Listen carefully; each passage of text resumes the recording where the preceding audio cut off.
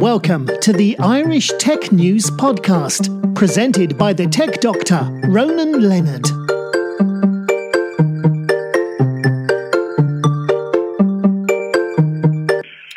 Hi, welcome to the Irish Tech News Podcast. I'm here talking with Marie Cahalane from BT, who's main sponsor of the BT Young Science Exhibition. How's it going, Marie? It's great, thank you very much. So tell us a bit about what you're looking for the people to apply. So basically what we're looking for by this Monday, midnight on the 25th of September, is any students that are in second level, an age between 12 and 19, to put an application form in for the BT Young Science Technology Exhibition.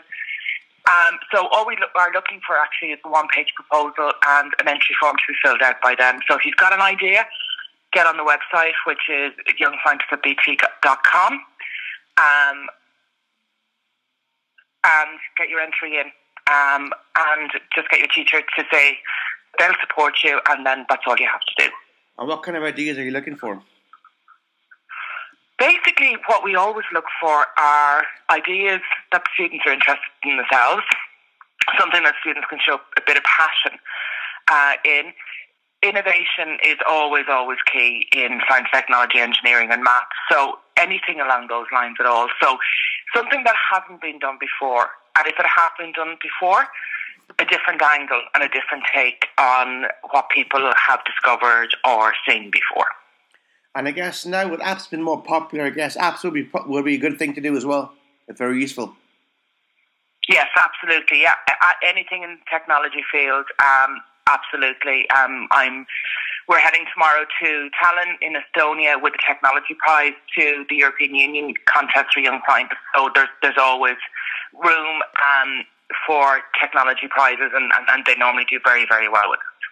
And the winners, what would the prize be for the winners of the contest? So the winner or winners, it depends if it's a group or an individual, will receive a perpetual trophy, and they will get €5,000 in spending money. And we are also looking at a trip. We always do a winner's trip. So last year we would have brought our winner to the European Space Agency just outside Amsterdam. So we do something along those lines every year. And the big thing as well is that the winner will get to represent Ireland at the European Young Scientist, which actually takes place in Dublin next September. That's pretty good. Yeah, no, and there's lots of other prizes as well. Like we've over 140 prizes, including prizes for teachers and for schools as well. So there's lots there. It's not always about the top prize. I think number one, entering is a prize in itself. Getting through, because we can only take 550 projects, and we get over 2,000 entries every year. And then those 550 get to go to the RDS in January to represent themselves, their schools, and then we pick the 140 winners from those 550. So that's a lot of winners, 140 winners. Of the winners, how many of them actually get whittled down to the final one or two? How does it work? It goes down, well, there's a top four, so we will pick from what we consider the top four projects from across the exhibition, so that's two group and two individual. So you could say it's 550 whittled down to the top four, and then the top four down to the overall winner. And what was the winning one last year? So the one last year was around encryption and quantum computing. So it was to do with a secure way of holding your documents, secrets, different things like that. So very, very complex project, but done in a really, really good way by our winner, Shane Curran. Shane had been in the top four, actually, 3 previous times before with completely different projects. So he's one of those students that persevered until he got the main award. So really, really good, very strong project going forward to European Young Scientists this weekend. And I bet most of the winners and previous winners have actually gone on to do greater things. Yeah, a lot of them have. A lot of them are still studying in university. But I suppose one of the main winners that we'd always talk about is our 2005 winner, Patrick Collison, who is one of the co-founders of Stripe, the multi-billion payment system. So as I said, Patrick won back in 2005. But All our winners are doing so well. And do you know what? All the competitors, participants as well.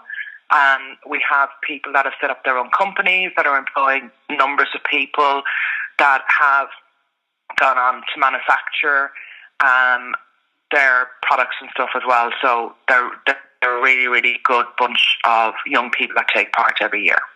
And I guess basically, if you take part in a contest, it more or less sets you up for when you get the cards, because you're used to working as a group or working for yourself in a project. Yeah, no, it gives the young people just great skills. Because number one, they have to come up with the idea, and then they have to be able to work on the idea and present the idea to a group of judges. And our judges are extremely high caliber group of people, and they're there to ask the students about the project. They're not there to trip them up or anything else. They're there to find out and delve into the work that the students have done. So all of those skills that the students have gained the whole way. And I think the biggest thing that the students get is just the confidence, a real confidence boost, that they have done something and they've been able to talk about it. So that's the really, really great part of the exhibition. Yeah, and I guess if a student gets to be chosen as one of the finalists to exhibit his project, it gives them a sense of they've done something very good for themselves. Oh, absolutely, yeah. It really is, because it is hard to get through. Like, we have pretty exacting standards, and it's difficult to sift out because all of the ideas are really, really good that we get. So trying to get those 550 is really hard, and our judges do an exceptional job in getting that whittled down for us. So getting through to the finals, as you call them, in January is absolutely mammoth, actually, for any of the students that are taking part. Yeah. And I guess if you're a judge, it must be tough deciding who goes through and who doesn't go through. Yes, it is. It's very, very difficult. They do it in a very short space of time because we try and get the results out to the students before they go on midterm break. But look, the judges that are taking part in that process are all senior within their field of expertise, and they have been doing this for a number of years, so they know what's good and what's not, as what would need more work. Because all of the projects, like we will tell students, look, if you didn't get in this year, look, why don't you just look at it and put it back in again next year, and we give feedback on why the project probably isn't suited for this year, different things like that. So yeah, it's a tough job, but it's something that I think that the judges are really, really brilliant at doing. And I guess if student gets feedback on what they didn't do well on, maybe next year they might decide the project I did last year wasn't good enough, maybe do something else. Like the guy Shane who won last year, he tried different things and finally he won. Yeah, absolutely. And it is about perseverance, and we see that with a number of the students that come in year after year. And sometimes the students that we see maybe didn't qualify one year because their idea wasn't strong enough, or they hadn't talked about their idea in a strong enough way in their one-page proposal. So it should never be seen as a failure that you didn't get through. It should be seen as an opportunity to enter again. So that's what we hope, that we get as many of the students that have put the work in 1 year that don't get through to come back again and enter the following year. And you mentioned there a one-page proposal. What actually should be on that? Well, the one-page proposal should really outline what the students, where the students got the idea, what they intend to do with their research, and work it out from there. So they won't have all the work done at this time. So it's basically, this is what I intend to do, this is how I intend to do it, and this is what I hope to get. And that's what we're asking them for. Like there's some samples of one-page proposals online on our website on BTYSTE.com, so people can look there. But that's basically what it is. It's 500 words. Tell us what you want to do. And I guess once they look up and get examples you mentioned, they'll be able to basically have an idea of what it should look like and read like as well. Yeah, exactly. But we should never take away from the students in their own words. I think that resonates so much better than trying to sort of take somebody else's words and change them. So if it's in that, it's in the students' own words. And another handy thing that's on the website as well, actually, is something we call the project finder. So what we've done is all of the projects that have qualified for the last 5 years. So then you're over 2,500 projects are on there, are on the system. So people can say, right, has my idea been done before? Or, oh, my idea, but why don't I look at it this way if it has been done before? So it's just a little bit of guidance and a little bit more help for the students to say that they've done a little bit of research to look at it and it's there or it's not, or I decided to do it this way. Because I guess the worst thing is if you go and propose a project, then realise after you've sent it in that's already been done by somebody else. Well, there's nothing you can do in that case. Like, if it's something that's been done exactly the same, then it probably won't get through because it's been done before, and the judges will know that. But there's always slight tweaks on things and slightly different angles that somebody. It may look on paper that it is the same project, but they may be looking at it in a different way. All right, and I see that last year you had 16% people less applying from Dublin to this exhibition next year.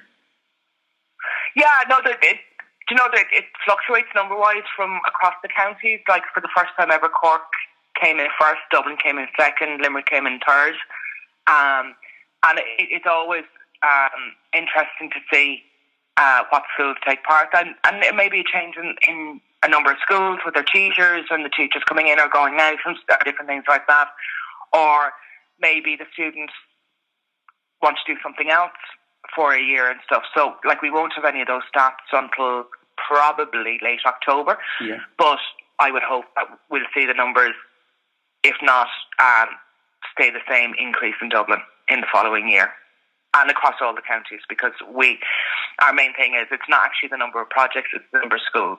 Yeah. That's how we sort of mark our success. So we had almost 50% of all the schools in the Republic of Ireland last year taking part. So that's phenomenal in its own way. That's a good figure of schools getting involved.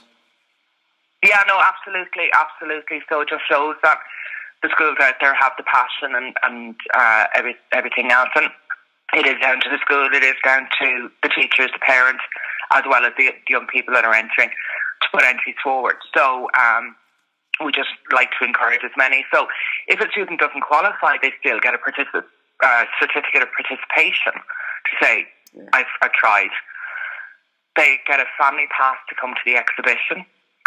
So there's lots of different things people can do and see when they come along, and they can look at a project and go, oh, right, okay, maybe for next year if I do something like that instead, or I should present it in that way instead. So it's all about encouragement. Because I guess if they can see what products made it through, it will give them an idea of what they should be doing next year to make sure that they could be there presenting. Yeah, absolutely. Yeah.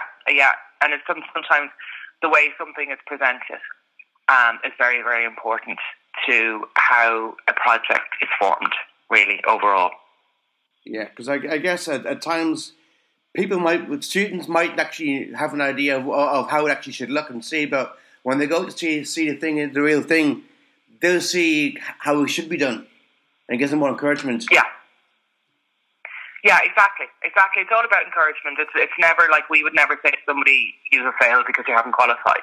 It's encouraging them to look at it again and to come to the exhibition and see others that have qualified and go forward from there. Okay, great. Thanks very much for that, Marie, and good luck with the contest. And I hope a lot of students and schools apply for it. And great. Thank you so much for your time. No problem. Have a great day. Take care. Thanks. Okay. Thank you. Bye. Bye.